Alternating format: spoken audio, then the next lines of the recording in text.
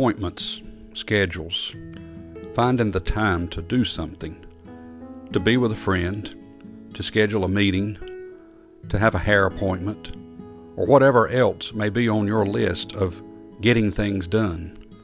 We seem to all be bound by a schedule, and we have to work things in once in a while. Well, I'm sorry to say, many people have chosen not to work in their spiritual life. They allow it to suffer. They allow it to deteriorate. They allow it to dwindle away. And it's hard to get it back. It's a whole lot harder to get back into the spiritual life of your relationship with Christ than it is to get out. Now, I'm not talking about losing your salvation, but I'm talking about losing your fellowship. Getting out, easy. Getting back in, hard. We live in a day when spiritual depravity is all around us. People just don't desire it anymore. They don't have time. Psalm 85, Lord, thou hast been favorable unto thy land. Verse number 2, thou hast forgiven the iniquities of thy people, thou hast covered all their sins. Verse 3, thou hast taken away all thy wrath, thou hast turned thyself from the fierceness of thine anger.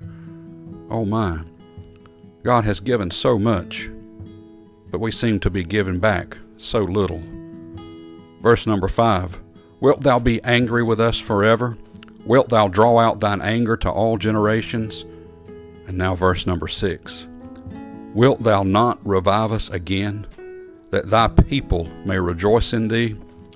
Show us thy mercy, O Lord, and grant us thy salvation. We live in a time when our spiritual life ought to take a higher ranking in our day-to-day schedules.